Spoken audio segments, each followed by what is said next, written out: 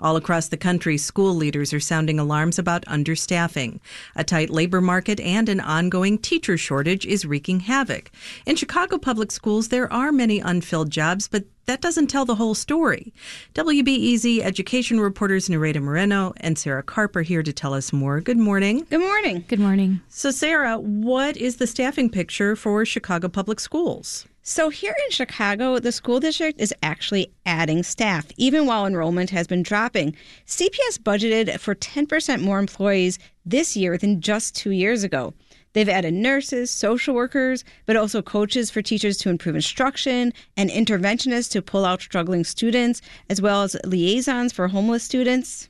So why has the school district been adding so many new employees? Well, for one thing, they have money.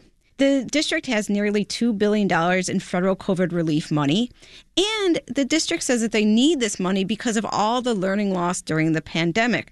Just this week, CPS CEO Pedro Martinez was talking about how much test scores dropped during the pandemic. And part of the way the school district is trying to combat this is by pouring extra staff into schools. Also, you have to remember that Chicago Public Schools historically has been understaffed. The school district only has about 75% of the funding needed to provide an adequate education, according to the state. Finally, the Chicago teachers contract from 2019 required the school district to add a lot more staff, including a nurse for every building, a social worker for every building. So the school district is responding to that, too.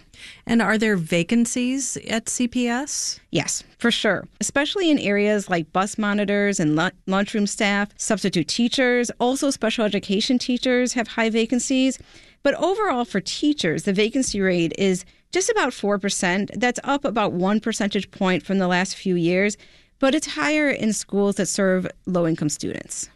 Noreida, you talked with some principals about this. What's going on in their buildings? Right. So principals say that it's been a challenging time given the national teacher shortage, but some schools are seeing more jobs and filling them. We talked to Ellen Kennedy at Richards High School, which is on the south side. She added 20 positions over the last 5 years with some extra help from the school district. And here's a bit of what she had to say about the impact on students. Us being able to offer a few more courses than we normally had been able to offer, being able to bring some of the class sizes down a bit. And so just the overall lived experience of young people, I think, has been enhanced. And we should note that Principal Kennedy is still missing a math teacher. Noreida, what is CPS doing to try to fill these open positions and recruit new staff? So CPS started focusing on boosting recruitment and hiring years ago. They have several programs to funnel nurses, teachers, and social workers into schools, especially those that have had trouble hiring. The district also hosts job fairs each month to recruit janitors, bus drivers, substitute teachers, things like that. So overall, the district has made significant progress, but it's still understaffed by most measures. So the federal money to pay for a lot of these jobs is running out in 2024. So we'll be watching to see how that goes.